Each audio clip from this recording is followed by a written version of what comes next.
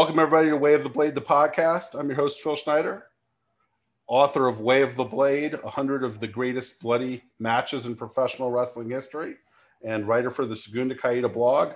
I am very pleased to be joined by an old buddy of mine, a punk rock icon, singer from the band Rancid, and host of his own wrestling podcast, the Wrestling Perspective podcast, Lars Frederiksen. Lars, thanks for coming on, my friend.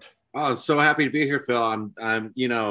It's so great to kind of have talk to you after all this time and find out you got this book, and this is the coolest book in the world. Yeah, I really appreciate that. And I think last time we chatted setting this up, I said when you create something, and you certainly know this better than anyone, you have no idea how it's going to be received by anybody. You just kind of put yourself out there, whether it's a book or music, and I hope people like it. So hearing feedback has been one of the best parts of this. Like, oh, this actually has an audience, and people seem to be who get their hands on it seem to dig it, and that's been really gratifying to get like a feedback on this, because you never know what your audience is and whether anybody actually is going to think it's worth their time to read it. Well, I mean, just the fact that it's put together in this like chronological order, you know what I mean, with the dates and so it makes it really easy if you want to go back and find the match, you know what I mean, whether it be YouTube or maybe you're like for me, I'm an old, the tape trading thing. So I've got 50,000 DVDs with just like every single match from every single company. But one of the things I love, all the illustration in it. It's so cool and well put together. And it actually, when I got it, it sort of sparked a brand new love for professional wrestling. And every once in a while, either a performer or something will happen in the world of professional wrestling that will do that to me. But it hadn't in a long time. And then I picked up your book and I was like, oh man. And then that's all I've been doing for like the last 2 weeks is just be consuming myself, like trying to go in the book in order, you know what I mean? And then, when we talked about maybe doing this, I was like, okay, this Ricky Morton, Ric Flair match, this will be good, This is the stuff, right? And that's the match we're talking about today. We're talking about Ric Flair versus Ricky Morton from the Great American Bash, July 5th, 1986. It's a match that was, sort of a lost match right for a long, long time. I mean, it was a match that wasn't on, the Great American Bash commercial tape that you got from the sketchy video store in your neighborhood, where you used to get wrestling tapes when we were, growing up. It wasn't part of that. They were always next to the porn for some reason. Yeah, it was always next to the porn. That's the thing. If you wanted to get this conversation, I think with Rob Naylor actually about this exact same thing. If you wanted to get like WWE's bleepers, bloopers, and body slams, that you could get at Blockbuster, right? But if you wanted to get like I like to hurt people. Oh, yeah. To get like the NWA stuff or them, like Lords of the Ring, you had to go to the video store that was, had some videos in front, but was mostly porn. Like the 75%, like all the profits were from porn. Yeah. And you would go, but they also had some of the weirder, more obscure wrestling tapes. And my parents would always be irritated with me because they would, say, okay, we'll get you a video. And I'm like, no, we can't go to Blockbuster. We got to go to the place down the street and down in an alley somewhere in Oakland. And you got to go to that place is where they're going to have the stuff. But this match wasn't on one of those tapes, even though there was a Great American Bash. This was something that didn't show up until like a WWE DVD, like many years. Was it the Four Horsemen one? It was the Four Horsemen DVD, maybe like 7 or 8 years ago. Right, so this was like one of those, which is, the book has a ton of these sort of hidden matches that sort of showed up, years and years and years after they had them, either on the WWE network or on, that NWA Classics service, which was around for a little while and then disappeared. And, these matches that you didn't even, and then they show up in like beautiful video. I mean, this match looks pristine, right? It looks amazing. Yeah, and then you watch it, you're like, oh wow, this, you didn't really ever know about this match until like 2014, but it's one of the great matches of this era, which is this was right around the time when I started watching wrestling, 1986. Well, you know what? Let me just say something real fast. it's interesting because actually Ric Flair actually pins a guy. That's right. And that's how he wins. It's like, it's very, I mean, I don't know. I seem to remember Ric Flair always getting either counted out, disqualified to keep that championship, or going, the time limit. I was like, when I watched the match again, I was like, wait, did he just win by pinfall? Yeah, like, he won by pinfall. Whoa. Yeah. So but even though he was cheating, he puts his feet on the ropes, right? And of course, it's a cage match. Yeah, and Tommy Young is like, I mean, who's obviously, that's one of the things that I also wanted to point out just real quickly is how well Tommy Young makes that match. Yeah. As a referee. He's really great. He's amazing. Part of this entire production of like these mid 80s, Crockett NWA stuff, which like saying is like the part right around when I started wrestling was this. And I mean, just probably my favorite, certainly my favorite period of wrestling that I was able to experience as it happened. Right. I mean, there's obviously some part of other periods of wrestling, which I had sort of looked back at. And I guess I was sort of watching like All Japan in like 1994, 95 through like videotapes from Japanese video stores. But like this was on TV. And you have these like, and this was like your peak of Ric Flair at his most Ric Flairness.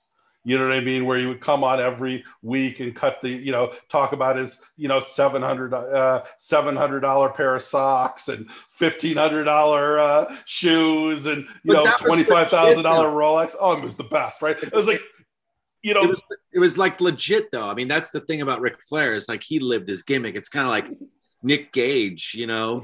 The deathmatch guy, it's like he lives his gimmick. He's a bank robber, like crazy dude. Right. Ric Flair is driving around the limousines. I mean, the background to this match is basically. I mean, we joked as our respective wives helped us set this Zoom call off because we're old men about how this feud is a little misogynistic, and it really is. The feud is basically Ric Flair being pissed that Ricky Morton is side draining the younger rats. Like when he goes to the thing, the underage women are screaming for Ricky Morton, and he's talking about older sisters, aunts, and moms, and I think he's a little pissed off about that. So loses it, and Ricky Morton breaks his sunglasses, and it's the then gets attacked, right? And then they like break his nose, and they rub it. It's really brutal. They rub his face against the concrete in a really probably one of the more violent angles of the 1980s. They just mangle him. Well, but go ahead. Which is what you do. I mean, look, this guy is side draining the rats. You're gonna mess up his pretty face, and he did. I mean, Ricky Morton was kind of pretty 86 by like 92.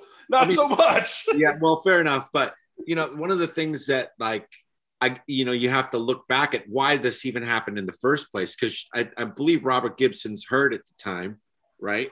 Right. And then Magnum TA has just had his car crash, and he's the one being groomed to be, the next guy, right? Yeah. So then in steps Ricky Morton, who I think, in my opinion, not only was a great baby face, probably one of the better. I mean, they're two dudes at the top of their game at that time. Ricky Morton being in the tag team world, top of his class. Ric Flair, world heavyweight champion. So for me, it's like watching that match. It's two consummate professionals who are at the peak of their career at that time. You know what I mean? And it's like, it's a good match. Yeah, Morton's incredible, and it really feels a little bit like you're viewing what could have been with Ricky Morton, right? Like a different, if you talk about the physics multiverse theory that every single decision any human makes is a different universe. There's a universe where Ricky Morton was a top babyface singles wrestling superstar his entire time. There was a point where he's Ricky Steamboat, or he's maybe Bret Hart, or one of these guys who is the top of the food chain as a sales wrestler. And this was the sort of window into that, but it wasn't long, right? It was maybe a 6 month period where he was feuding with Flair in the summer of '86, and for the most part doesn't really ever have another big singles match run on top. He's got the York Foundation stuff 5 or 6 years later, and he comes in and out and does some singles wrestling in Smoky Mountain. But for the most part, is it for before this and after this, up until so right now in Indiana at some fairgrounds tonight probably is a tag wrestler, and the greatest ever at it. But it's interesting to see what it would have looked like if Ricky Morton was instead took that road not traveled. Well, the thing that I've always loved about him was how it was very easy to relate. He was very relatable. And not only was he relatable, but he was an incredible performer and an amazing storyteller. And one of the things I noticed in that match is you can see how heated they are, right? So Flair comes in the helicopter, you know what I mean? One of the coolest entrances in wrestling history, right? Flair in the helicopter with the music from 2001. I can never pronounce what that song is called, but I'm not doing it. But that song playing and him coming down out of the helicopter, I mean, unbelievable. Dressed impeccably, like with the robe and the purple and it's almost like a violet or something like that. Gorgeous robe. He must have had 100 of them. Yeah, I mean, at least, right? And then you got Ricky Morton, who looks like, somebody out of a hair metal band of that era. You know what I mean? Could be Motley Crue, could be, Jeff Poison, maybe something like that. But has that like that edgy, rough around the edges kind of thing. You know what I mean? But still so likable. And I remember there's one point in the match when I think it's Ricky Morton gives Flair a headbutt when he's got the mask on, and you can tell it's kind of getting heated, and just the psychology of I think he headbutts Flair, and then Tommy Young steps in and says you can't do that or something like that, and Ricky gets down off the ropes and pushes Tommy or something like that, full heel move or something, and then you can see him before he goes back to Flair. He goes, "I'm really sorry," or something he almost. Okay, I just did a heel kind of thing to Tommy, but I'm so pissed. But now I got to apologize because I got to remember who I am in this story. You know? And it's just still a nice Southern boy who's lost his temper. But, right. And this is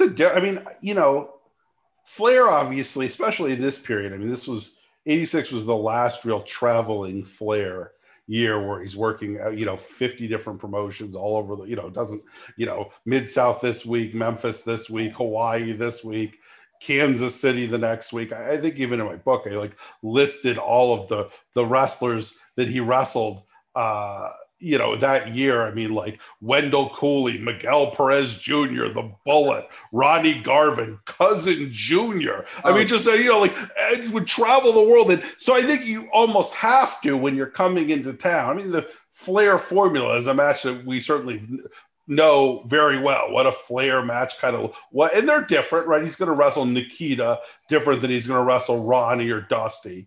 But this kind of match where he's just really violent, brutal. I mean, it's not a Flair you see a ton of, right? No. Usually your heel Flair is a guy who's going to, look to take shortcuts, but will spend a lot of time backing off on his knees, that kind of thing. You don't usually see Flair taking his fist and driving it into somebody's broken nose like this, like he's Tenru or I mean it's pretty insane. And I remember when they start to do the announcement for it's 20 minutes during the match.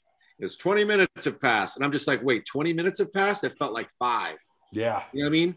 And I'm just whoa. And I had another realization. It's these guys could have a match, either one of them, with as they say, a broomstick, and it would be entertaining. You know what I mean? And their styles, both Ricky Morton's and Ric Flair's, they could do anything. And you see that because, like you said, Flair's so freaking aggressive. When's the last time you see that really aggressive Flair? Not a chicken shit, right? Yeah, I mean, there's Wahoo matches and there's Garvin matches that are very much him sort of testing his manhood by exchanging with these guys, right? Those Garvin matches are great. Those are two guys just standing in the pocket and trying to knock each other out, like you might see at the end of a boxing match or something like that. But that's even a little different than this.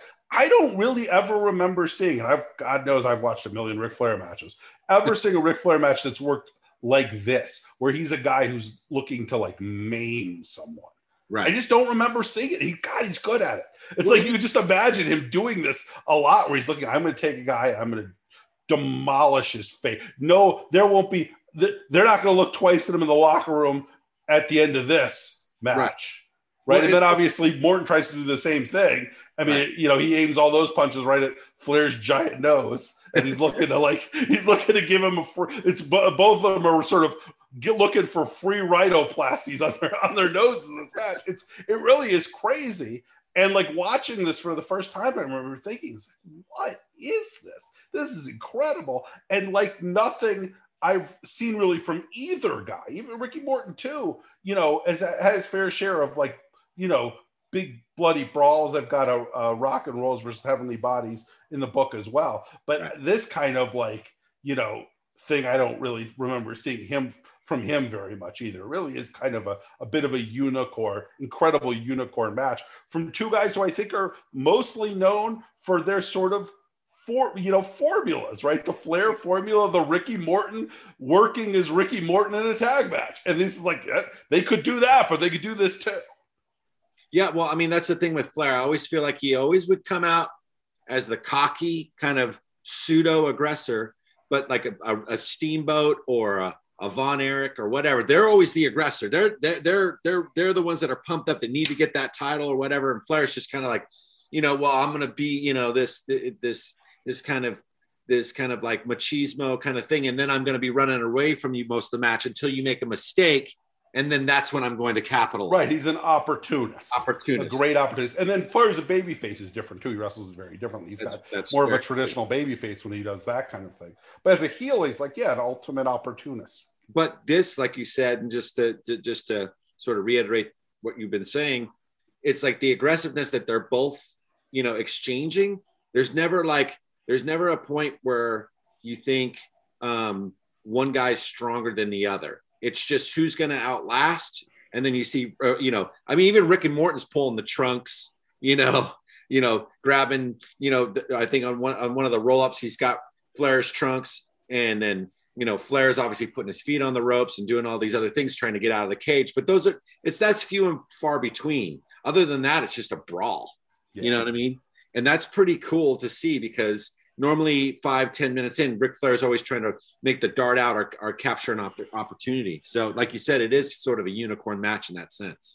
Yeah. It's with Flair, it's interesting. The other Flair match I have in this book is Flair Funk from Great American Bash, which again is not a Flair match. Similar thing, right? And this time he's the babyface aggressor, right? Go coming after Funk and trying to get his revenge, and in a very different kind of thing.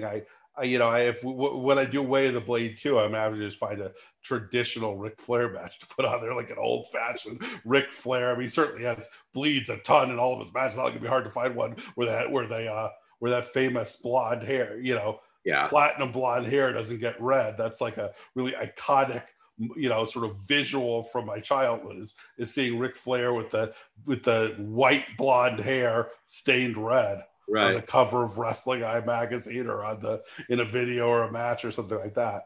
But I kind of went for the little bit of the outlier Flairs, right? Which is. Well, but I think that's kind of cool. I mean, when I was watching part of the match, my 9-year-old came in and sat down next to me, and immediately got sucked into it and got involved in it. And I thought to myself, this match is like 30, 40 years old. And it's still relatable. It's still capturing a 9-year-old's attention.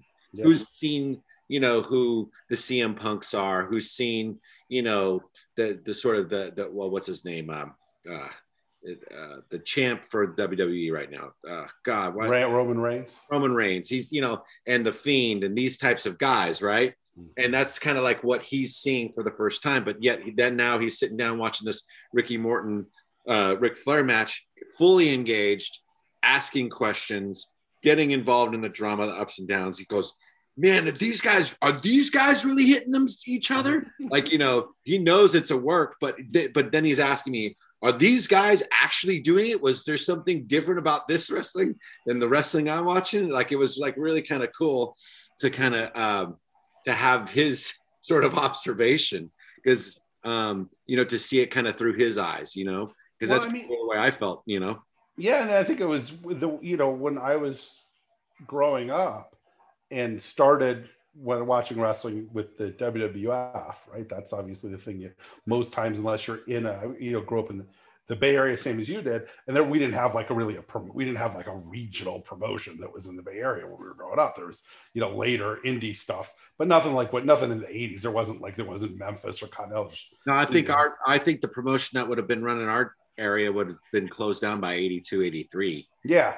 Like the sort of the Roy Shires, the Cow Palace stuff. Big time wrestling, because the first professional wrestling matches I ever went to was a big time wrestling match. Okay. This is like super, like 1980 probably. Right. I'm maybe 4 or 5 years younger than you. So we're both men of a certain era, certain stature, but I'm a little younger. So yeah, but it was all closed down by the time I was there. So the first stuff I watched was, Saturday Night's Main Event, WWE Superstars on Channel 44 wrestling. And then when I saw, and that is very, especially, very produced, very, slick, and very, really aimed towards kids in a lot of ways. And then when you watch something like this, man, when I first got into NWA, it was like really compelling, because it's like, this isn't this. This is not the Hulkster and Hillbilly Jim, right? Oh. This has got a certain sort of grittiness and a certain sort of,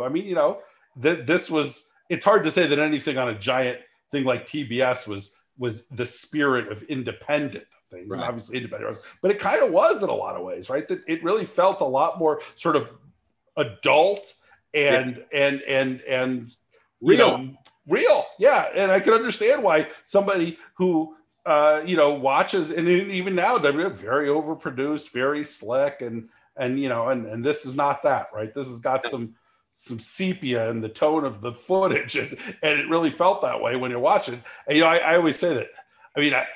It's surprising I turned out to be an okay guy who treats. Because my male role models growing up were Ric Flair and Too Short. How do you end up with Ric Flair? So how do I not a scumbag with Ric Flair and Too Short as my two male role models as a child? Well, it's a different era, right?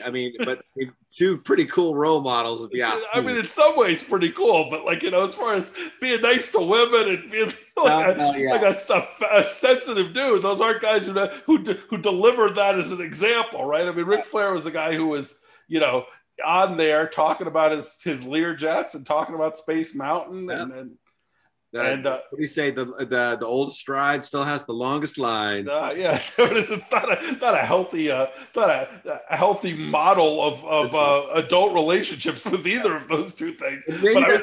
Maybe that's why I'm 0 for 2 in the marriage game.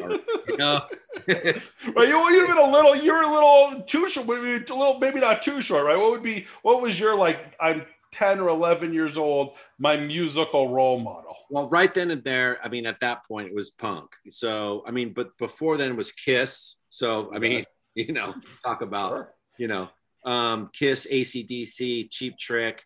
And then I heard the Ramones, and then it was over. Then I was like, oh, those records kind of went into the shelf a little bit. And then I just consumed as much punk rock as I possibly could, just because my older brother was into it.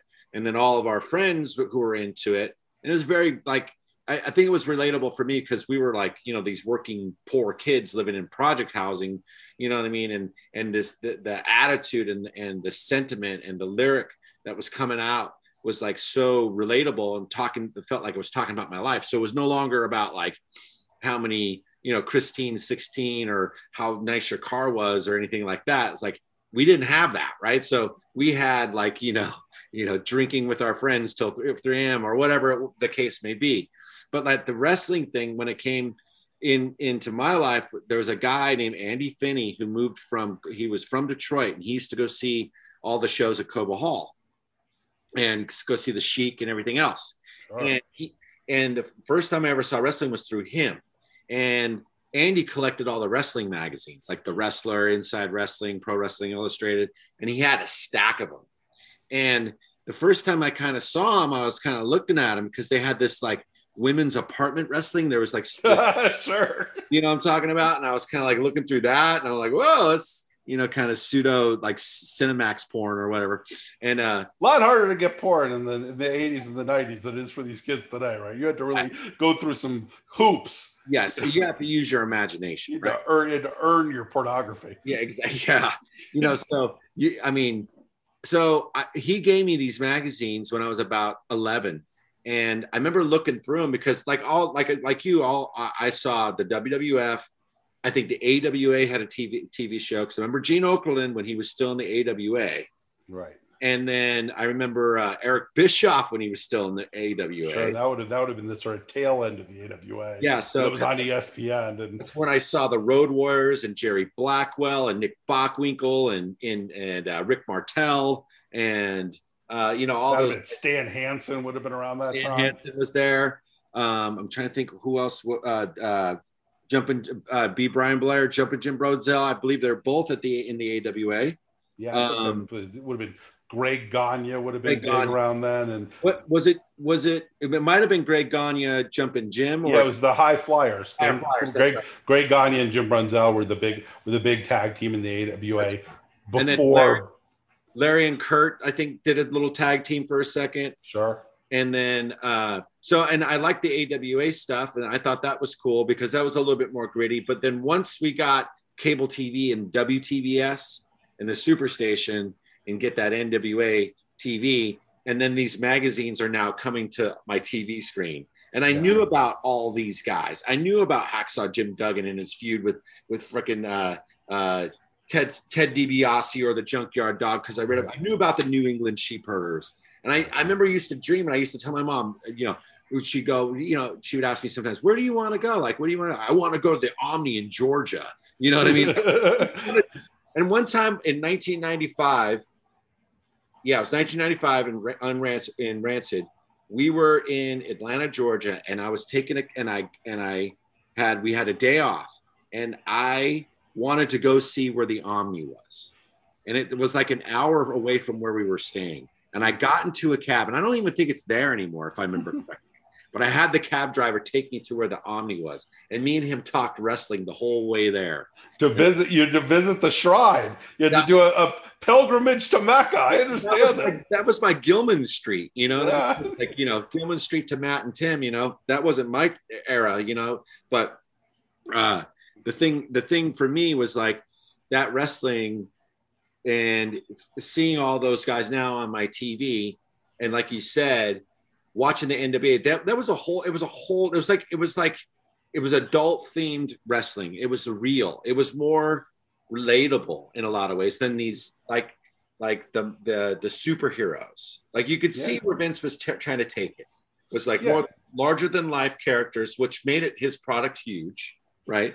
But then you had these real guys, you know, like Dusty Rhodes is talking about what it's like to work in a steel mill, right? You know what I mean? Like, and then you've got, I mean, I talk about the book, how like when I talk about the war games, how it really was like a battle between, you know, working class America and Reagan America. And the Horsemen were like basically the representation of Reagan's America, right?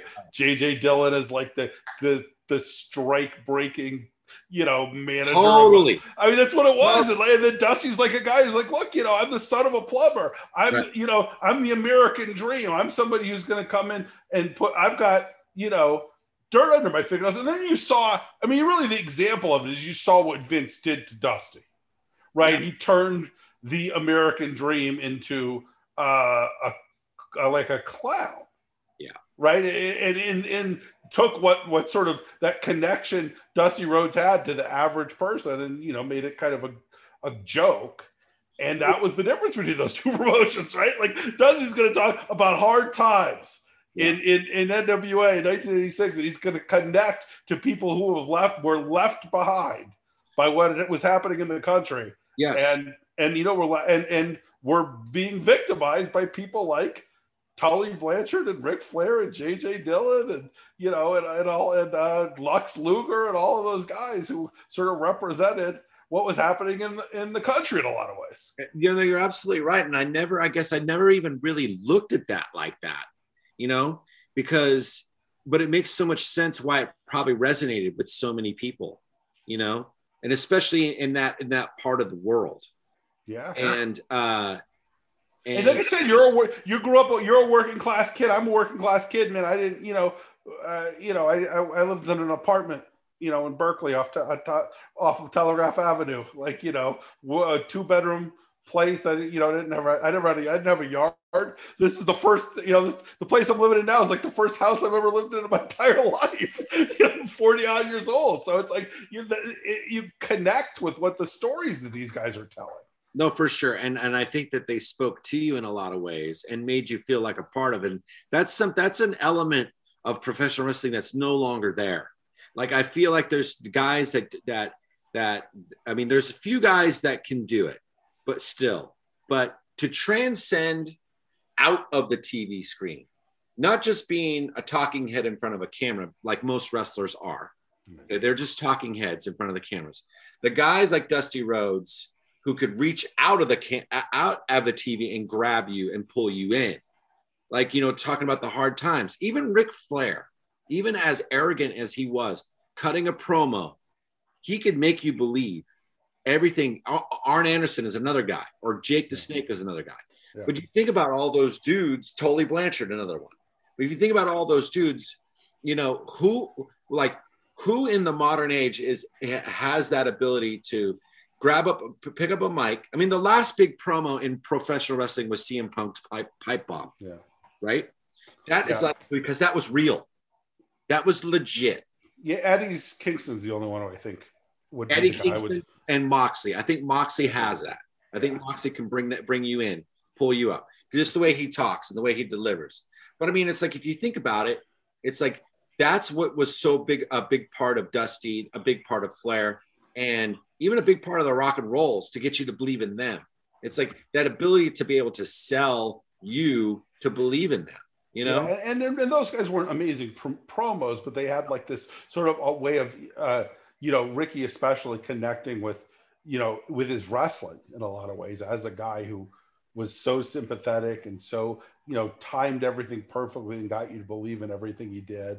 And I mean, that was the amazing thing we're talking about. He said you watch an episode of World Championship. There was World Championship Wrestling never had rarely had great matches. It would be squash match, but it'd be squash match Flair promo, squash match Dusty promo, squash match, you know, Jim Cornette and the Midnight Express talking. I mean, it was like, you can't, I mean, if you think about that, just like every one after the other, the greatest shit talkers in the world talking shit one after another. I mean, and then, you know, these great angles and just, you know, and how they would sort of shuffle different feuds. I mean, it was so compelling. And then, you know, when you get a chance to watch the matches, which wasn't always, but whether they would have one that would show up on TV or you'd go get Starrcade at the videos. I mean, it delivered. You know, 100%. But I also think that you know, that whole element of not giving that away on TV to get asses and seats, you know, that's business, right? But, you know, it's not saying that there's nothing enjoyable about a Rocky King match or watching the Mulkeys get over, you know what I mean? That one time that they did get over, but, and I digress, but it's like, it's that era of professional wrestling, I feel like was all about, it was, for me, the WWF was sensationalism. The NWA was more of the realism. Right. Like 100%. And exactly. And it is why, I mean, it just doesn't, when I look back on it, this is the stuff that I look back on with saying, this is the stuff that I revisit. It's, you know, I'm not necessarily, although there's individual great shit in the WWF in the 80s. I've got some of it in the book, and, you know, you can find really, they had obviously really talented performers, but this is the stuff that I'm going to come back to again and again. And this was along with other, you know, regional stuff from this, you know, Memphis stuff and, you know, Mid-South stuff, which is all stuff that I discovered, you know, later in life, right? I didn't see Jerry Lawler wrestle until he came to the WWF really, and like, you know, or outside of an occasional world class match on ESPN, right? You know, until much later, and then Because obviously, I remember when World Class came on ESPN, and I would get sometimes confused by the TV because it would seem like sometimes the stories were kind of on point with the magazines I was reading, but then there was the ESPN stuff was like 3 years old when it came up. It was Legends of World Class Wrestling, so it was wrestling from 1984 and 1987. Because see, the thing about it is, wasn't that the time frame that it was on TV though? No, the stuff on ESPN was all 2 or 3 years earlier than it was being aired. So that was why it was so confusing. Is you would have 84 World Class being aired in 87 and 88. Oh, gotcha. Okay. Well, and 83 World Class, and they would jump around too. So it wasn't always what was on the show that was on Tuesday. Wasn't always the show after the one on Monday. Sometimes it was, and sometimes it was a year and a half later. And it was like, wait a minute, who's that guy? What's doing this, right? Or you'd see, or you'd know from the magazines that these Von Erichs were dead already, but then they were. Yeah, exactly. Well, because the thing about it is I remember when when we first got a VCR, and it wasn't until like the mid '80s. We were like full last to the ball game when it came to a VCR. And I remember AWA had the TV show on ESPN at the time, and I remember recording it because I saw was a Baby Bull Leon White, sure, who became Big Van Vader. Little did you know, but you could kind of see back then, the Baby Bull was actually a pretty good wrestler. And that was a big motherfucker too. I mean, it was like, but it was like at the Showboat or something. I think that's where they were. They did. That was the period where they were taping from Vegas. Right. Exactly. And so, but there's so much great wrestling at that time when you think about it. I mean, I remember, the Saturdays or the Sundays or whatever. I guess it would have been Saturday, but you would have, you'd have the WWF in the morning, then you would get followed by Glow, right? Sure. And then you had on Channel 26, I had Polynesian Pacific Championship Wrestling with Lars Sanderson and High Chief Peter Maivia. And I just remember being so stoked out that there was a wrestler with the name Lars, you know what I mean? Sure, that's right. Even though he was a bad guy. And I actually went and saw Polynesian Pacific at the San Jose Civic and with my friend Jeff. And we saw the main event was High Chief against Lars Sanderson. And I think, I'm trying to remember who, Rocky Johnson, I think wrestled that day. Because I love Tony Atlas and Rocky Johnson, that tag team. That was my tag team. Oh, man, so I didn't realize that Polynesian Pro ran the Bay Area. What year would that have been? Why wasn't I at that show? That would have been 80, let's see, Jeff. So 83, 84. Okay, yes, that was why. I was 7. Okay, I got you now. Feels like maybe 85. And I'm San Jose Civic. My mom gave me and my buddy Jeff a ride down there. It cost us $10 for a front row ringside ticket, and there was no rails. It was just a piece of rope. You know what I mean? And it was awesome. Cool. We sat right on the corner, and we were right by the entrance there. Where the wrestlers came through, and then so after Polynesian Pro, which would happen sometimes and not happen sometimes, then you would have NWA, and then hopefully maybe you would get a Saturday night's main event. And then you would get the Mid-South, you know what I mean? With the cliffhanger, after, you had Dr. Death, Steve Williams with the Freebirds, so, I mean, it was like a golden age of professional wrestling. Yeah. I think Polynesian and Mid-South were done from on Bay Area TV by the time I started watching. You'd have California Championship Wrestling would show up on one of those UHF stations every once in a while, where it was like the same 4 episodes over and over again. Oh, yeah, Wild Man Jack Armstrong and fucking Ripper Savage. It was like the shittiest thing. But they had they taped like 6 episodes ever. And this is the same 6 episodes would just air for, over and over again on some UHF station. You're like, I'm watching California Championship. But I'm pretty sure I've seen this one before. But I mean, if you think about that time in professional wrestling, what was going on and how many magazines were available and all this information, it's not like, you had to go out and actually search for it. You had to find that magazine stand. You knew where the shoddy video place was where you could get the stuff. You know, so it was almost like underground, like black market wrestling. You know what I mean? Yeah. DeLauer's magazine stand on Telegraph Avenue in Oakland, near the end of right where Telegraph meets Broadway. Yeah. I think it's still there, but that was the place my mom would go shopping and like I'd be like, all right, go to Macy's. I'll be here in DeLauer's running through the 35 wrestling magazines. They haven't read them all, and you can just come back. It was like, my mom would use it as like daycare. She's like, all right, you should stay here. I got some things to do. I'm like, that's fine. I'm just gonna be here. I'm gonna be here at the newsstand, happy as a clam, reading all these wrestling magazines. And I'm, don't worry about me. Well, let me ask you a question and tell me what you think. I mean, do you think Ricky Morton would have had that opportunity to wrestle Ric Flair if it wasn't for Magnum and for Robert's injury? I mean, it almost feels like it was like the perfect storm for him. And correct me if I'm wrong, because I've gotten to be friends with Ricky Morton over the years here, and I've had him on our podcast and talked to him, not specifically about these matches, but I did talk to him for a while about the Ric Flair feud. And he actually beat Ric Flair for the belt, if I remember correctly, in Virginia. No, he never had, unless it was a phantom title change. He certainly never. If you look in the history of the NWA World Championship, Ricky Morton never held it. This is what I heard, and I thought maybe you might know, but I never asked him this question, but I heard that he won the belt in like Virginia because they wanted him to be the guy, and they said, well, now we're going to have to break up the Rock and Roll Express, blah, blah, this and that, and he handed the belt back and said, no, I'm not going to do that. So what I had heard, and I don't know if this, it's wrestling, man. So, it's by definition a tall tales, but what I had heard, which is sort of like that, is that he had been offered the Ronnie Garvin spot. Where Garvin, where Garvin won the title from Flair, I think it was in '87, to lose it back in Starrcade. Right. And how they gave him, he was offered that spot, the win it and then lose it back, and he turned that spot down, probably because they were going to break up the Rock and Roll Express, or just he may have realized that's not a great spot to be. I mean, Roddy Garvin was out of wrestling basically.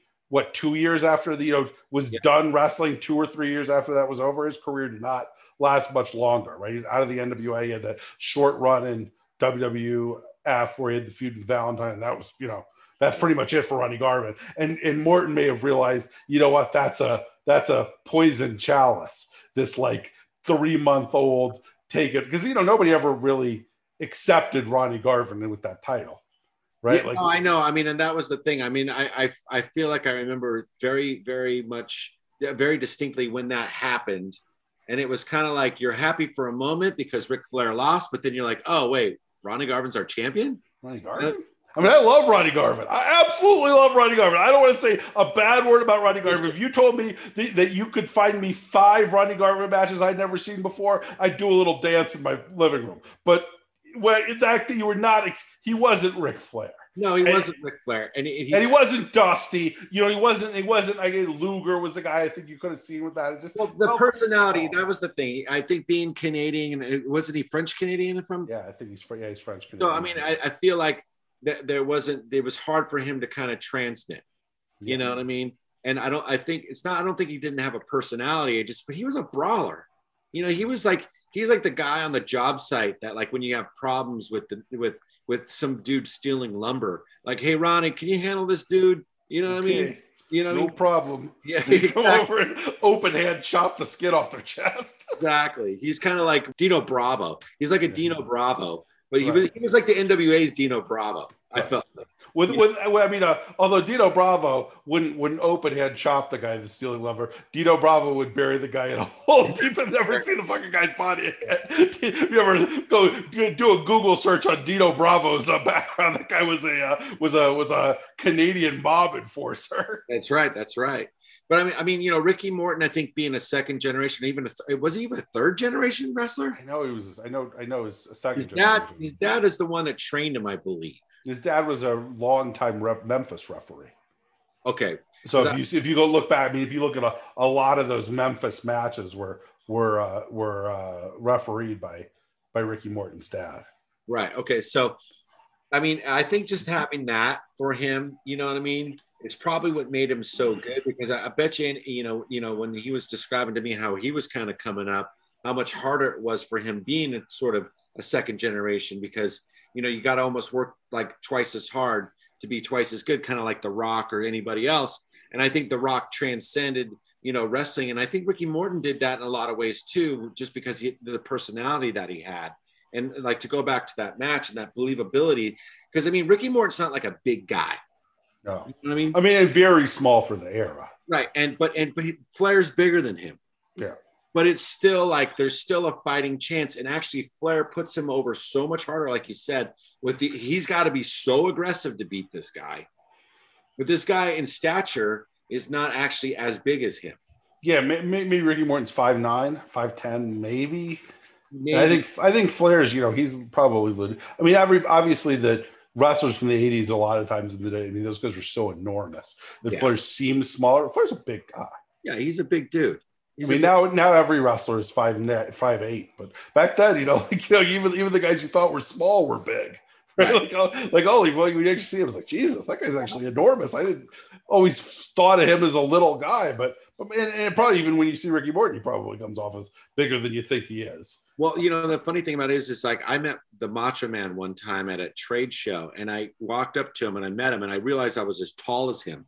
I'm like, I'm maybe 6 foot, and there's Macho Man, and I'm looking like, we're like looking like this at each other, meeting each other. I was like, for some reason, I thought I never didn't say this to him, but it's like, I thought he was ginormous, but then when you think about it, like I don't know. It's like what you think they are, and then when you finally see him, when I first met Ricky Morton and Robert Gibson, because they came to town and wrestled for a small indie here about 3-4 years ago, whatever it was, and it's the first time we met in person. And I didn't pay attention to that aspect, but I think you're right. I mean, he might only be about 5'9", 5'10", the tallest, really. Right. But just they're big dudes. They're thick guys, Yeah, and I think now that a lot of, that's a barrier that's been broken now, even in the WWF. A lot of those guys, WWE right now, a lot of those guys who are on top aren't big guys, right? Bryan Danielson's not a big person. And CM Punk's kind of tall, but not. I think he's like 6'1", maybe. Okay. But he's pretty thin. I mean, when he was fighting, he got down to like 185 or something. Yeah. Like that. So now, I mean, he's probably hovering around 200. I haven't seen him in a while, but I'm going to see him here in a month or so. But when we're out in Chicago, but no. But are you breaking news on the podcast? No. No. We're playing Chicago. Okay. No. No, we're playing in Chicago on the I think it's the 18th at the Riot Fest. There's like a big festival. Sure, I know Riot Fest. Yeah. So I'm going out there, and normally I'm taking the kids out a couple days early so we can all hang out, and because he hasn't seen the boys since I mean, probably when he left. So that's a while. That's a long time ago now. Yeah, because the last time he was at the house. He came over here with Kofi when they were driving through. I think they did San Jose, and they were driving to Sacramento. And Soren, my youngest, had just been born. And I got pictures of Kofi and Punk because they were holding him. He was brand new, and there was a big plate of chocolate chip cookies. And at the time, Punk wasn't. I think he was the champ at the time, so he's like, "I'm off of sugar, whatever it was." And Kofi just took the plate. It was just he's like, "I'm not the champ," And but I remember I had Gallows here at one point. It's Gallows. Now Gallows is a big dude. Gallows, because when he was doing the Straight Edge Society or whatever, But yeah. So it's been a while since he's seen. I think it's been almost. Well. Maybe it's been about it's probably been about 5 years since he's seen the kids, So just because it's just, he's come here since then, since he's stopped, and he stayed here for, he was here. It's probably about 4 years. Yeah. So it's overdue. You know what I mean? Sure. I mean, it's easy once, life. Well, I mean, we had a year and a half where we hardly saw anybody, right? So it's easy just to you lose track of folks, even if you're close to them, man. It's like, it's been had a long time. I mean, it's funny just doing this podcast, just reconnecting with wrestling buddies of mine. I hadn't talked to Rob Naylor, who I think I love Rob. Good buddy of mine, and we hadn't probably when we did a pod together. It's like, man, I don't think I talked to this kid in 6, 7, 8 years. And we used to back when I was on the East Coast. We used to be running buddies at these wrestling shows. Like we'd show up at ROH or go to JPW or whatever, CZW shows and just, and hang. And it'd been a long time since I had really, I haven't been to a wrestling. I hadn't been to like a non-Denver lucha show. And since really I moved out here outside of the one time I went to WrestleMania weekend, it's been a minute since I haven't been to live wrestling, obviously since COVID, certainly. And, well, what about Will? Have you talked to Will lately? Talked to Will. Yeah, I talked to him about a couple months ago, but it had been a while since I talked to him too. It just, you kind of lose track of folks. I mean, that's the way life works, right? You kind of just lose track of folks. You're like, when you talk to them, it's like, man, I used to talk to these guys more, man.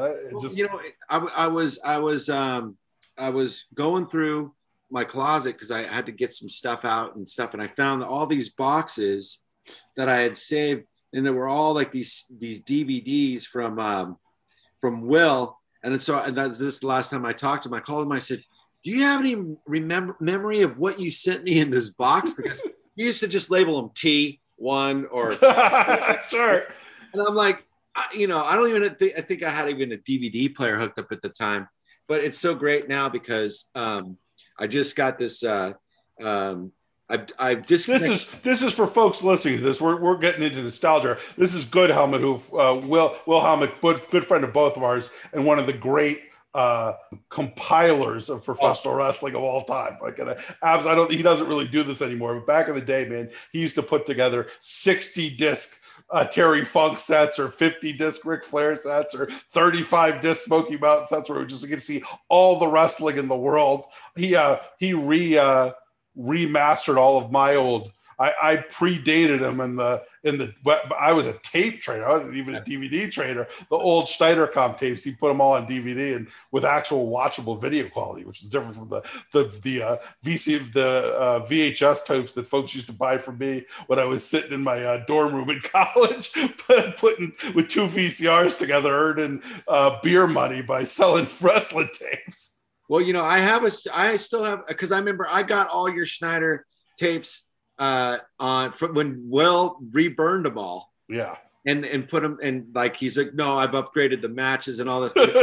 Some of your old freaking tapes, man. Because I bought them from you. And also there's another guy.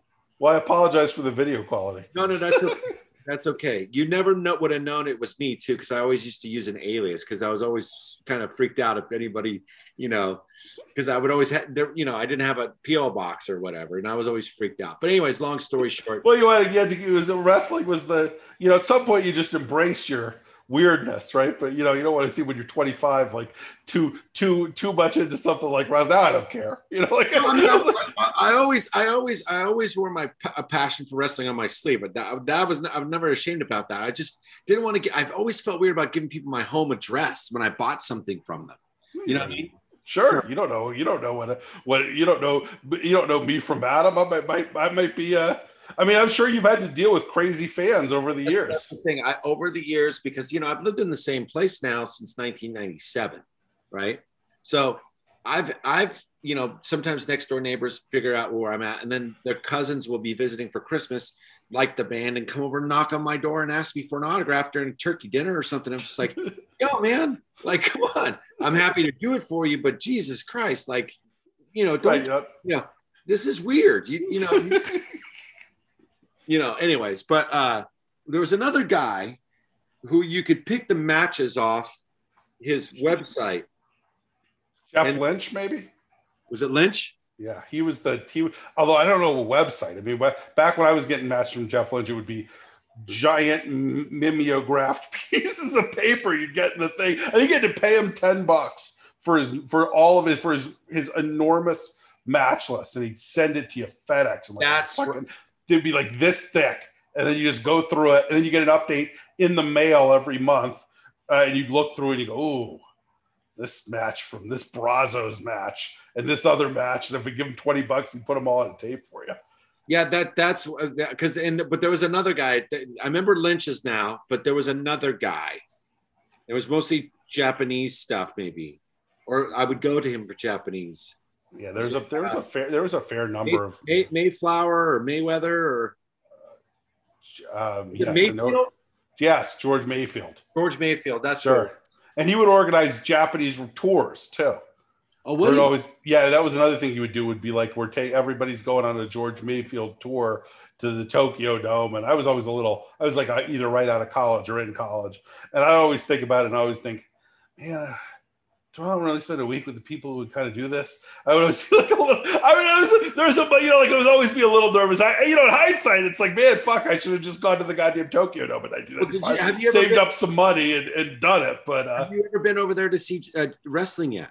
No, I've been to Mexico a bunch. Okay. I had been to Mexico a bunch over years. I had like a thing where it was there was a dude who ran a Mexican show in DC, like just a lucha show in DC, and I got like hooked up with that dude and like said, I'll help you out when you try to do shows and whatever. And it was very sketchy, I think.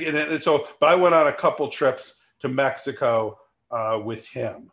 And like he ran a show in Mexico, and then once he just wanted me to show up at meetings he was doing in a suit and just don't pretend I didn't. And I didn't speak Spanish because I think he just wanted to think that he had an American backer from some business he was doing. I don't know. Maybe I was smuggling heroin. I wasn't sure exactly what the fuck was going on, but I got a free trip to Mexico out of it, and I got to go to Arena Mexico to watch fucking Santo in Arena Mexico. So I was like, yeah, sure. What do you need me to do? Stand here in a suit and look like a banker? No problem.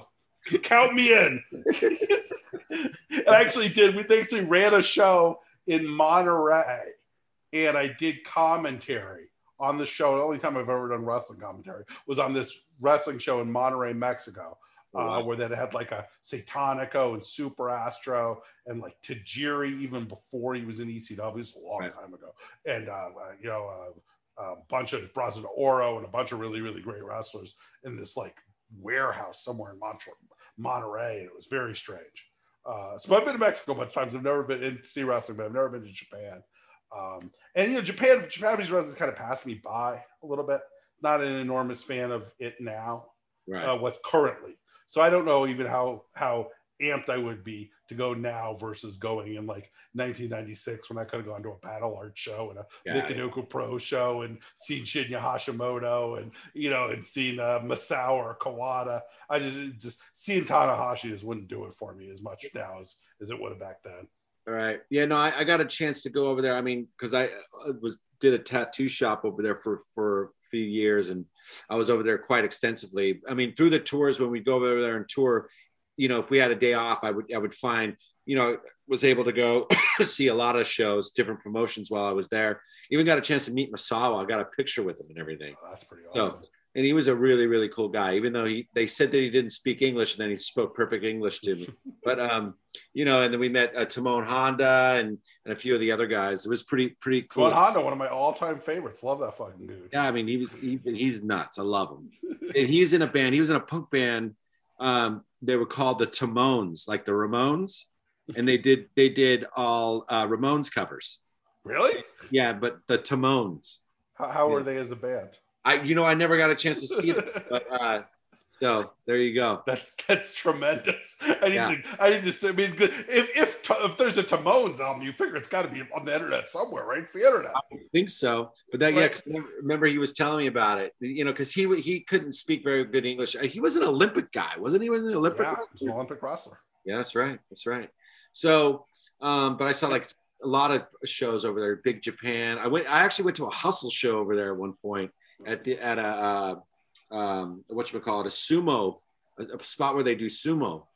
Cool. So was that Takada then Ogawa would have been your Hustle dudes at that point, or maybe I want to say Inoki was there for some reason. Yeah, he was involved in that whole thing. And then I think because Ebasan was on the show, and trying to think who else was on that show. There was a few. I don't remember. I want to say it was uh, what's his name? DiBiase's kid when he was in a tag team. Oh, sure. What was that tag team called? It was it Japan? I think there was a point where DiBiase. I mean, I remember DiBiase's kid was kind of in the WWF for a weirdly long time, never doing anything. But I don't really remember what he was doing in Japan. I mean, this is an answerable question. I feel like he was tagging with Eddie Edwards. Oh, yeah, sure. Maybe, I don't know. I could be completely wrong. I thought I remember. Sure, let's say he was tagging with Eddie Edwards. Why not? That seems right. Yeah, but I mean, shit, dude, it's been super cool to be part of this whole thing, Phil, and I can't wait to do part 2. Yeah, I mean, we're working on a Dustin of the Day book, which was the old DVD-VR thread that we did back in the day. We're doing like a Dustin-based thing. Me and my buddy Tom K is the next thing, and then part 2 is probably going to be after that. So before we call it, how did you end up doing? You got a wrestling podcast. This is something I actually didn't know until I reached out to you again. Yeah. So how did you end up getting involved in that? It seems like kind of to go from punk rock. I guess you're still, obviously band's still touring, but punk rock guitarist to wrestling podcast host. How did that where were the steps in between that got you there? Well, it's been a long journey. I mean, it's no secret that I'm a professional wrestling fan. You know what I mean? I think a lot of other professional wrestling fans know that I am. You know what I mean? Sure. So who might be fans of the band. And it all kind of starts with my buddy Kevin Gill, who's the commentator on GCW now. And about 10, 15 years ago, we put together we promoted a show, did the commentary on the DVD. We actually promoted 2 shows, one in out in kind of east way, like, oh God, was it Brentford? So I don't know. And then we did one in Reno. And so that's kind of how it started. And then I even managed a guy, the Millwall Brawl, and it was a squash match. And I actually produced a few matches and stuff like that. So I kind of stuck my fingers in there, but then I kind of realized, well, I'm much more of a fan than I am like I want to work in the thing. You know what I'm saying? Yeah. I mean, the easiest way to turn $60,000 into $2,000 is to promote a wrestling show. That's correct. That is correct. Even though we were profitable. You were profitable. Okay, well, I think by $100, but still, that fucking counts. Not lose your shirt is considered a success in the professional wrestling promotion business for sure. Right. We paid the rent on the building. We paid all the wrestlers pretty damn good. It was all local talent. We told the story. You know what I mean? We had the whole thing written out, and Kevin did most of the heavy lifting, I will say. And then, and I would do certain little, like I think I did, and then the connection with CM Punk, and then being on his DVD, and then, all that kind of stuff. I get an email by this guy, Dennis, who's the producer of the show. And he says, hey, I do this professional wrestling podcast with 2 Major League Baseball All-Stars and a 4-time Stanley Cup champion, Darren McCarty, who won 4 cups with the Red Wings, and Jason Kendall, who played for the Oakland A's. So I'm a big fan of the A's, and then Dimitri Young, who played for the Cincinnati Reds and a few other teams. And I used to go out and I love sports, so, or at least being a fan of sports, anyways. Baseball. Football, hockey, basketball is not really my thing, but the other sports are. So they asked me if I wanted to come on, and I said sure. And so I went on their show, and it was called Wrestling with Sports at the time, right? Because most of the guys were old professional sports athletes. So I went on because they were fans of the band or whatever, but most importantly they talk about wrestling, just for fans' point of view. So, and Dimitri had done some things with the WWE, and I think D-Mac had did something. I'm not too sure. Anyways, so we just had a great freaking time. And Dennis said, hey, thanks a lot for coming on the podcast. I said, listen, I'll come on anytime. He said, how about next week? And I was like, okay. So the next week came on, and I think we did another show with somebody. I think we had I can't even remember what happened. And then Dennis asked me, "Hey, do you want to be part of the team? Because Petey Williams is coming back." And I said, "Absolutely." So, and then we just kind of had a talk, and we focused it on, because Dennis and Petey had the Wrestling Perspective before it became Wrestling with Sports. And because Dennis used to work for ESPN and do all their podcasts. So we just refocused it, made it all about professional wrestling. And then, we've been doing it now for, I think, about 6-8 months now. Cool. That's awesome. And it's great because, you get a chance to talk to a lot of the younger guys, a lot of the older guys. We've had Kurt Angle on, we've had CM Punk, we've had Ricky Morton, we've had, Eddie Edwards, we've had Willie Mack, we've got to get a lot of the new talent, you know what I mean? Which is rad because you're able to kind of see their perspective, on certain things. And it's just cool to be kind of part of it, you know what I mean? And to kind of be a fan, and then not only be a fan, but also like, I've been interviewed so many times in my life. Like there's certain questions I just hate to be asked. And so I never asked them. Did I ask any of them on this? Not at all. But this was my favorite kind of podcast because it's Phil. It's a conversation between friends. Sure. And that's the dynamic we have on the podcast. And I think that's why it has been, like, it's on Fight TV now, and we have our own YouTube and Twitch channels. And so there's a lot of eyes that get a lot of views on us. And so we, break a lot of news on there, not because we're not like a dirt sheet kind of thing, like a Meltzer thing. We're more of just a fan perspective. And a lot of the times these guys get so comfortable, they just break news, what I mean? It's funny. I did the podcast with Tony Khan. And a couple of the things in the last week got aggregated. I don't know why. It was a month or something ago, and a month and a half ago, but just last week, some stuff got aggregated from those podcasts, those sites. It's like, I can't believe it. I don't think anybody's going to be aggregating me and my buddy J.R. Goldberg talking about CZW shows from 2009. Like, this podcast seems the opposite of something that would break news, but apparently somehow at least a couple things on there got aggregated. That was really funny. I was like, I hope nobody listens to these other ones thinking I'm going to reveal any, drop any news about anything, Listen to me and Dan Maccabi talk about Yuki Ishikawa.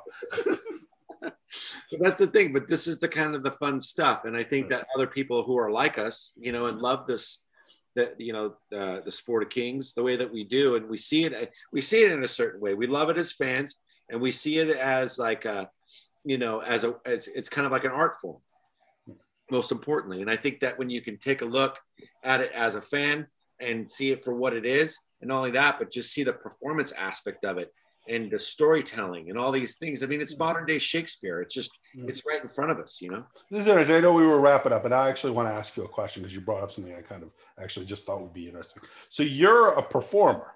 Yeah. Primarily, you've been a performer for what, like 30 years now? 30? 4 decades. Yeah. And so do you think that you view wrestling differently as somebody who performs for a living? Like, do you think you look at it through different sort of eyes as somebody who, obviously doesn't do that type of performance, but is a guy you probably, how many shows do you imagine you do in a year that isn't a global play, a non-global plague year? You probably do 100 shows, 50 shows? Well, I mean, 200 shows? We used to do, for 20 years plus, we would do probably 9-10 months out of the year. So, and a lot of times it'd be 6 days on, 1 day off. And normally that 1 day off was that was your 800-mile drive, right? So getting up on that stage, like, and having that experience just made you better. And it's like, you don't even have to think about it. So that's the one thing that I do see with guys. Like, I can tell who doesn't have to think about it. And then I can tell the guys who have thought about it so much and honed in to, okay. So one time I remember I'm at a Monday Night Raw when Punk won the IC belt off of Regal. Him and Regal had that little program together. And I remember, like, Punk kicks Regal's sitting down, and Punk kicks Regal so hard in the back, and Regal like grabs his arm and starts shaking, like trying to put the feeling back in his left arm, right? Just because he's been kicked so hard in the back that maybe his arm has gone numb, right? And just that little thing that he does that I'm picking up on, like I'm watching him, he's going like, ah, like he's not selling the back. Right. He's selling the nerve damage from the kick to the back of the arm. Yeah. Fucking Regal's the best. Well, that's what I'm trying to say. So that's the guy, right? But that might have been lost on a lot of people, right? But subconsciously, you're picking that information up. For me, I just saw what he was doing. So I think that if there's anything that maybe to kind of answer your question, it's like I can kind of see where the psychology lies, because like when you write a set list, it's almost like, and I've been writing the set list since like my 8th show in the band, 7th show in the band. And for me, that's so important because it's like, it's an ebb and flow, right? So you got to kind of like come out strong, right? Like you got to start with the punches, right? And the brawl, right? You got to maybe do some backflips, maybe some double clotheslines, get up and like look at each other, square off, right? And then you got to get the guy in the headlock and bring him down to the mat. That's kind of like the middle of the set, right? And you got to have a few little spurts, right, to keep people excited. And then, you know, you got to have your go home. So you got to have some high spots, right? So that now you're getting in a time bomb, right? Yeah. And then you got your fall back down. And then now I got to come home with the finish with Ruby Soho. 1, 2, 3, we go home. Excellent. That's great. Yeah, no, it makes perfect sense, right? And you know, so it's like I almost look at the set list like I would look at a professional wrestling match, a good one, or at least that I think is a good built one. And it's like funny, our drummer Brandon, he goes, Lars, he said basically I'm a wrestler trapped in a punk rocker's body. What I basically saying that I'm that you know. That's the way you visualize it. No, I mean, it makes perfect sense, right? You know, we've all seen wrestling matches that just play hit after hit after hit after hit after hit. It's just like I'm numb by the time you get to the final thing, and you gotta mix in. I gotta mix in this B-side, which maybe everybody in the audience hasn't heard, but the people who know, exactly. Right? Like, right, and you know, and then you build to your biggest hit at the end, and then it means more. Right. Exactly.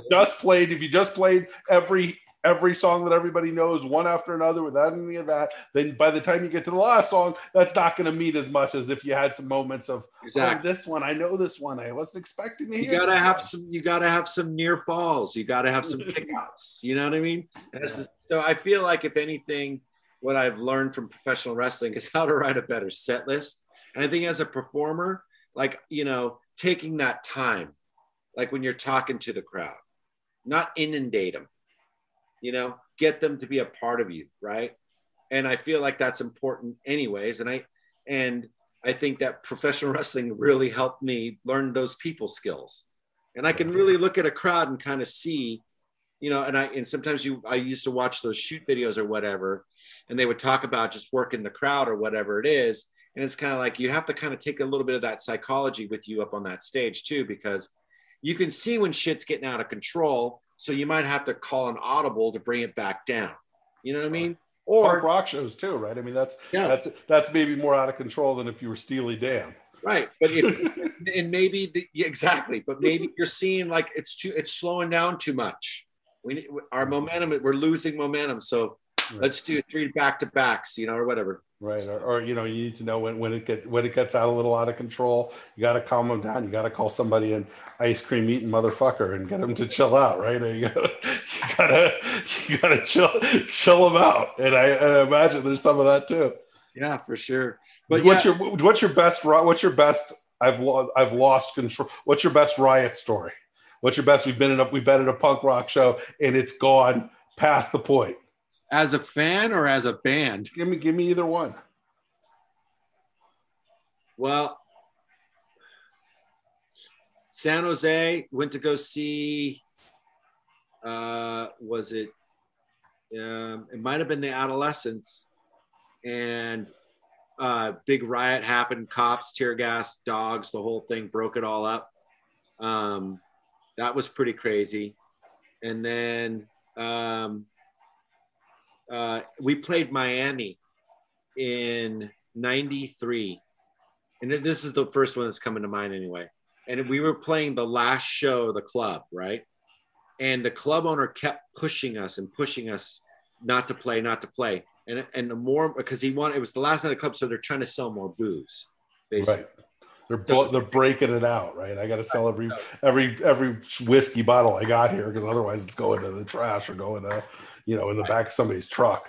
So, and it's hot as fuck, right? And this club's got no AC, obviously don't care. And so we're supposed to play at, whatever it was, 11 o'clock at night. Okay. And now it's like 12:05 and people are getting fucking pissed, right? To the point where they're starting to smash in the walls. And if you're the band, and I'm sure the crowd assumes that this is your fault, right? Well, not only that, but they see us up on the stage because there's no backstage, and we're just sitting there waiting for the club owner guy to say, "Go ahead and play." And finally, it's getting. Now there's people starting to fight, people, because it's too hot, it's too humid in there. You know what I mean? People are drunk. Fucking Miami. Yeah, and next thing you know, I just turned and I said, "We're fucking playing." And I think Matt even said, "We got to fucking play and get the fuck out of here." And literally we finally start at like 12:30 at night and we get off at like 1:30 in the morning. Cause I remember we were loading out at 3 a.m. You know what I mean? And we got to be wherever next fucking town, whatever it was, the next day. So, and it got really fucking, they started smashing everything. As soon as we pulled our gear out. It was like bedlam. Cops. We were on an episode of Cops in El Paso, Texas. There was a huge riot after we played. We played a place. I can't remember what town it was in Texas, but it was a club called Goat's Head Soup, and we had played the night before, and then the owner ended up blowing up the club. I remember we were gonna leave our gear because we were spending the night in town. And Matt said, "You know what? Let's just pack it up so we can just head on." And the pro said, No, you can leave it here and you can just come and get it before you guys leave tomorrow. I'm going to have somebody here. That night he blew up the club because for the insurance money. Landlord Lightning? Unbelievable. So shit like that's happened over the years, Well, that's great. I remember I was working stage crew in the Kaiser Arena in Oakland. You ever played Kaiser? Oh yeah, that's where I saw the Great American Bash on tour. Yeah, and I worked there as after college, and it was like a rap show, and they had like listed that it was going to be like Scarface and Too Short and all these people, and it was like one of the promoters, and those guys never showed up. And they just had RBL Posse out there do like a set, and then just everybody realized, wait a minute, these guys aren't coming, and they all just started throwing chairs. And it was like the entire place was like the Terry Funk Public Enemy match in ECW, except like you had all these people throwing chairs. I remember just thinking, I was like, "Oh, I'm gonna hang out here." And I remember thinking when it was over, I was like, "Fuck, man." It's got a lot easier to pick up all these chairs after they've already been unhooked and thrown. It probably made my cleanup, cut an hour out of the cleanup of the thing. I got to go home early. It was great. It's like, I need every show to end like this. This is from fucking home. I'm home by midnight instead of 2 a.m. That's funny as fuck. Well, yeah. All right. Well, Lars, I appreciate you coming on, my friend. This was a lot of fun. You got to come on our podcast and promote your book, because I think there's a lot of people that would really, like to get this in their hands. Yeah, man. Anytime, just let me know. Yeah. And so your podcast, for everybody who wants to know, the Wrestling Perspective podcast, I'm assuming that's available anywhere that podcasts are available. Yep. Fight TV on our Twitch, on our YouTube. And you can follow our Instagram at the Wrestling Perspective Pod. And we got a Twitter. I think it's just WP Pod. Come and check us out. Are you guys on tour? You mentioned you're going to Chicago for Riot Fest. Yeah, I'm leaving on the 8th for Minneapolis, Minnesota. So that's the first show. I think it's on the 10th or the 9th, something like that. And you guys are in. I'm assuming that's where can people see if they decide they want to go see Rancid live, and why wouldn't they want to go see Rancid live? Yeah, I don't know. Come back to it. We're back in the world, man. We got to put on a mask, got to get vaccinated, but we can come to some rock shows. And that's right. So we'll be out for the next 3 weeks, and I think I get home September the 2nd, and then we got a few weeks off, and then we go back out for another West Coast run. So it's basically Midwest, East Coast this run, and then 3 weeks off, then West Coast. And is there a website or somewhere that people can get your tour dates? Go to rantedrancid.com or follow us on Twitter, Facebook, Instagram. You know, we're everywhere. We're on everything. All right. Well, thanks a lot, my friend. We'll talk soon. All right, buddy.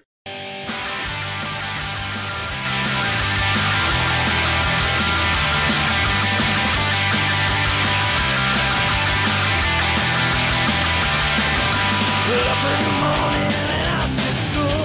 Mother says there'll be no work next year. Qualifications was the golden rule.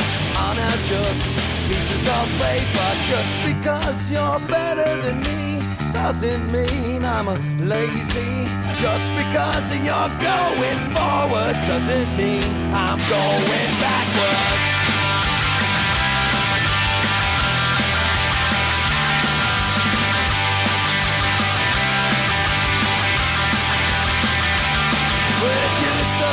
Well, then you get the job. Last year's trousers and your old school shoes. The truth is, son, it's a buyer's market. They can afford to pick and choose. Just because you're better than me doesn't mean I'm a lazy. Just because I dress like this doesn't mean I'm a communist.